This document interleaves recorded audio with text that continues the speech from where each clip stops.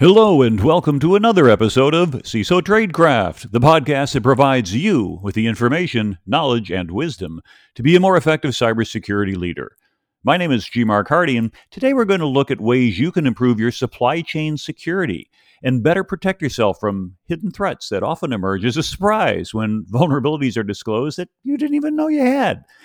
As always, please follow us on LinkedIn and make sure you subscribe so you can always get the latest updates. In cybersecurity, there's a lot of different threats that you have to deal with. Most of these threats have been around for a long time. Examples such as spear phishing, business email compromise, or web application attacks have usually been around for over 20 years. The good thing is when something has been around that long, you can build some good defenses. Will these defenses work every time? Probably not, but there's always a cat and mouse game of how attackers can craft the next tricky thing. But there's some best practices that stop 80 to 90% or maybe even more of attacks. Today, we're going to talk about software supply chain attacks and what you can do about them. There are a lot of ways software supply chain attacks can go badly on you, and there's a variety of things that you can do to protect yourself. So listen up, and hopefully we can share something with you that maybe you haven't heard before. All right, let's start at the beginning. Most organizations hire software developers to write software. Right? We use software for things like our corporate websites, customer relationship management, financial accounting, human resources, etc. Now, to build software, you really make a choice early on. Do we want to build it from scratch or do we want to buy it? Mostly, you need to consider the total cost of ownership to make an effective decision. And that usually means for any product, we should calculate the price of the software licenses, plus the price of development, and if we're doing developers ourselves, probably as much as $200,000 or more per year per developer with a fully loaded labor rate. And then the price of hosting the infrastructure, which adds up the total cost. Let's take an example of this. Your organization needs to provide financial accounting software to the chief financial officer and her staff. You have two estimates. You can buy something like QuickBooks Online for $50 per user per month, or you can custom build an app. Now, knowing that recreating QuickBooks from scratch is going to take a number of developers to build, it will take probably years to create. In this case, the choice is pretty clear. Now, sometimes you want to build something custom. This could be a software product your company sells or your public website. Now, when you go down this route, you have to decide how much custom software do you really want to build versus how much can you reuse from others. Everybody reuses something. Common examples of things that are reused are programming languages, operating systems, runtime environments, middleware, web frameworks, and so on. The trend over the last decade has been to use free and open source software, commonly known by the acronym FOSS or FOSS. FOSS minimizes time to recreate things and avoids licensing costs, which most people hate paying anyway. The big problem is that not all software is maintained properly. Commercial software vendors are incentivized to keep the software modern and secure since that's how they make their money. Open source is a bit of a different story. Some open source software is maintained by a single developer who gets tired of user complaints or wasting her time on new features versus watching maybe the latest show on Netflix and wants to move on to writing something completely different. So frequently, open source software starts to age without being updated. Additionally, many developers are good at writing software, but have yet to learn all the different types of ways that hackers can defeat the design intentions of an application. So they perform a free static application security test or SAST, but never try other security testing tools like dynamic application security testing or DAST or software composition analysis or others. And additionally, if the software is built by a college-age programmer, the developer may not have actually spent money to review the software of the commercial tool. Most free SAST and DAST tools lack features found in their commercial counterparts. Hopefully, you see what we're getting at. Open source software has multiple ways that it can become vulnerable. Let's say there's going to be another massive vulnerability in open source software like Log4j or Heartbleed or OpenSSL. It's going to cause you a big headache. So let's talk about 6 important steps that you can do right now to secure your organization. Number 1, you need to centralize your software code repository. You don't want to have to check github.com, 100 private GitLab repositories, 25 Bitbuckets, and maybe 20 AWS code commit locations. You want everything to be in one software code repository. And then if someone asks, hey, do you have XYZ software in your organization? You can say, well, let me do a quick search and see if any software repositories return a result. Also, make sure your software code repository ties back to ownership. You should be able to determine who owns each software repository and is responsible for maintaining the code. This person, who hopefully is still in your company, can make the call to remove software that's outdated or even updated. So number 1, you need to centralize your software code repository. Number 2, you need to centralize your artifact repository. Solutions such as Artifactory or Sonatype Nexus provide a location for you to host all of your binaries, containers, and executables across your organization. Now remember, if developers can go externally to download software whenever they want versus using an approved software update from within an approved source, then it's just a waiting game until a developer downloads code that's preloaded with hidden malware or even a crypto miner. Ensure there's a mirror in your artifact repository of every Node Packet Manager, or NPM, Java, and Red Hat library running within your own network. This allows you to gain important insights from a security perspective. When a piece of software is identified as bad, you can say, not only do we have this library within our artifact repository, but we also know that it has been downloaded 1,000 times by developers. And additionally, if you want to remove it from the organization after you're sure it won't break the software of others, this is the one place that you can do that. Okay, centralized software code and artifact repositories. Number 3, you should scan open source software for malware. I mean, if somebody you didn't know emailed you an executable, would you just double click it? Hopefully not. But if you thought that there were an important business reason to see the executable, then you should at least scan it for malware. And the truth is that most software organizations don't do this. We're not talking about email attachments, of course, but we're talking about open source software. As a CISO, you should see if the artifact repository solution used by your organization has 2 types of malware scanning. First, does it check for malware before adding open source software to its holdings?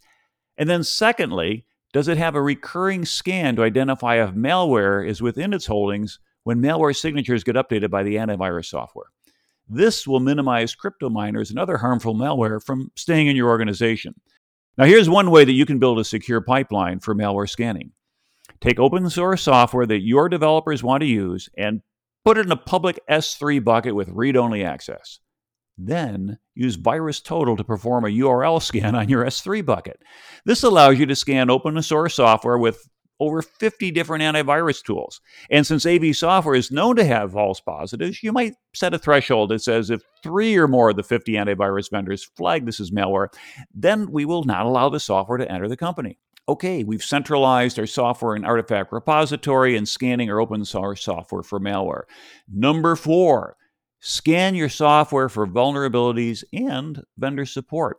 One of the biggest problems today is developers leveraging software with known vulnerabilities. This could be because there's issues with running the latest version of software, or there's no patch for an XYZ vulnerability since it just came out, or we didn't even know that newer software exists. Most organizations will purchase software called software composition analysis software. Okay? Vendors like Black Duck from Synopsys or Snyk, or spelled SNYK, or GitHub's Dependabot will scan your software repositories, identify both direct and indirect dependencies, and flag those with known vulnerabilities. Let's say you're using a particular library that's version 1.3. And if you did some independent research, you might discover it contains 2 critical and 5 high vulnerabilities, and these have been fixed in subsequent updates. The software tools will advise you should update your library to the latest version, let's say 2.1. Now, this is helpful information. Developers can put this into a continuous integration pipeline with tools like Jenkins or GitHub, actions that check all software for vulnerabilities. Now, if you see a higher critical vulnerability, then please break that software build and don't release it. Guess what? If Log4j gets a critical vulnerability or a CVE score of greater than 9 assigned to it, then your developers will get timely feedback that they need to update as soon as possible since they can't release their build. Don't think this can happen to you? According to the Wall Street Journal, As recently as the 9th of February, 2022, Sonatype observed more than 9,300 downloads per hour of older versions of Log4j that did not have the security update that was created in December. That's not downloads since December, that is an hourly count. The one thing to understand here is that just because there isn't a public CVE doesn't mean the software is flawless. There's a lot of software that doesn't have support from a vendor. Developers should use tools like the Versions plugin for Apache Maven if writing Java code to detect if the dependencies are the latest version, or if there are dependency updates available. You can do this manually at search.maven.org, but a better way is to run Maven Versions display-dependency-updates command. Now, this is super important. Let's say a software company has a huge bug in their software that gets patched, and in the release notes, the company says, bug fixes. You don't know if the bug is a software vulnerability, a memory leak which could crash your app, or something else. Plus, new software often has new features which you can put to good use. So please stay current because software ages like milk, not like wine. Tools like Maven Versions will tell you how far every Java library that you declare in your software bill of materials is from the latest version from the vendor. Okay, so we're going ahead and we're centralizing our software code, our artifact repositories, our open source is scanned for malware, our software is scanned for vulnerabilities and vendor support. Number 5, run a web app firewall or a WAF to quickly patch your organization. Let's say you have 100 development teams that run a piece of vulnerable software such as Log4j. Your cybersecurity team has to track the status of 100 teams to identify when they are all patched to ensure the organization isn't vulnerable. And in this scenario, you're only safe when your slowest dev team finally is patched. And this could be weeks or months. Now, enter the biggest benefit of a WAF. If every application sits behind a web app firewall, then you might only have to make a change to the WAF to block the Log4j vulnerabilities on all applications. Now, this means you can secure the organization quickly and give the developers some breathing room when the fix takes longer to patch than the time it takes for an exploit to be released. And finally, number 6, run a Runtime Application Security Protection, or RASP, tool. Now, one of the best features of a RASP is it can inspect software for application libraries. Remember this, vulnerability management tools like Qualys and Nessus will miss finding custom applications containing Apache Struts vulnerabilities, for example. Now, it's true that software composition analysis, or SCA, and container scanning tools can find application libraries. However, there are things those tools don't have that a RASP does. They don't tell you if the vulnerability in the vulnerable library is actually in production. You only know if the vulnerability is in your code. RASP is used on production boxes, so a hit confirms an active vulnerability. You can quickly query RASP technologies to obtain an accurate software inventory for application libraries used on the same box as a RASP agent. RASP actually protects software, unlike the software composition analysis or container scans, since it has a built-in web app firewall. Finally, RASP has another amazing feature. RASP can actually look into the binaries and tell you what libraries they're running. Now, this is super helpful when looking at vendor software. Let's say you host financial software on your own servers. You can install a RASP agent on the software and look at application libraries the financial software is running. You could find out if Log4j or OpenSSL were being used by these vendors, and then reach out to the vendors and ask for a patch. If you didn't have RASP, you'd probably be flying blind unless the vendor publicly discloses that they're vulnerable or provides a software bill of material. Now that you know the important steps you can take to defend your organization, let's talk a little about where the industry is headed. There's a new industry collaboration called the Supply Chain Levels for Software Artifacts, or SLSA, pronounced SALSA, whose URL is slsa.dev. This organization is led by a vendor-neutral steering committee from Citigroup, Cloud Native Computing Foundation, Google, the Linux Foundation, Intel, VMware, Datadog, and ChainGuard. According to their website, SALSA is a, quote, security framework, a checklist of standards and controls to prevent tampering, improve integrity, and secure packages and infrastructure in your projects, businesses, or enterprises. It's how you get from safe enough to being as resilient as possible at any link in the chain, end quote. SALSA specifies levels of incrementally adoptable security guidelines, with SALSA 4 representing the ideal end state. Let's take a quick look. Level 0 is basically no guarantees. Open your mouth and close your eyes. I have a surprise. Here comes your software. It means there's basically no SALSA safeguards in the enterprise. Level 1 is documentation of the build process. At level 1, the build process is fully scripted and automated and generates provenance. Now, provenance is metadata about how an artifact was built, including the build process, the source code, and its dependencies. Level 2 is tamper resistance of the build service. Level 2 is achieved by using version control and a hosted build service that generates authenticated provenance, meaning that any tampering would invalidate the provenance assertion and alert the programmer. Level 3 offers extra resistance to specific threats. Both the source and the build platforms meet auditability standards for source and integrity.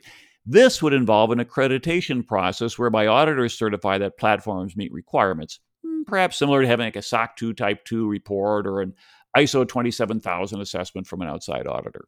At level 4 represents the highest level of confidence and trust. This top level requires two-person review of all changes and a hermetic or airtight reproducible build process. Similar to moving money for a bank, a two-person review is an industry best practice for catching mistakes and bad behavior. It greatly increases the likelihood that any software tampering would be detected. Now, with these 4 levels, SALSA is trying to raise the bar against supply chain attacks. Now, realize that most organizations haven't done these steps, but we can see how they would help in the future.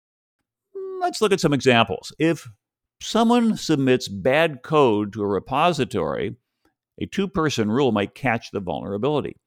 If an attacker injects malicious commits into a source code repository, then having software show that it wasn't signed by the developer can be a big indicator for untrusted software. And if software is altered during the download from a website, having signed packages could also help to say, this isn't from the developer you think it is. There's really a lot of opportunity for our industry to improve here. We think that this work coming from SALSA is going to be important and influence standards from the federal government.